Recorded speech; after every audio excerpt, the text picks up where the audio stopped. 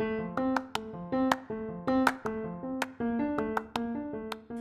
people think that ads these days are so bad, they could do it better.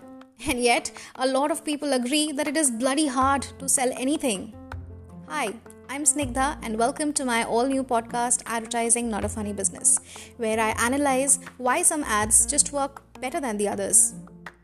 First thing you think about when you think about advertising is creativity, yes, but there is so much more to advertising, so much behind the scenes that nobody talks about.